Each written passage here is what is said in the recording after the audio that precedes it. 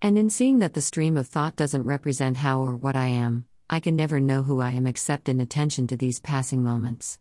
So, I can only know how I'm operating from one moment to the next. To do so means to fully accept existing in transience, or what I call free fall.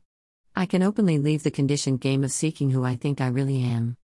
The who, how, what, where, and when I am constantly evolves in a changing weave of movement, a dancing of sorts. Anytime I'm sure I've found me, I'm gone, only to reappear when I'm not looking or believing I've been found. What fun it is to seek for what I know exists and yet can't be found, only experienced.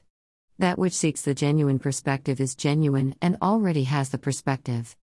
Brian Wagner.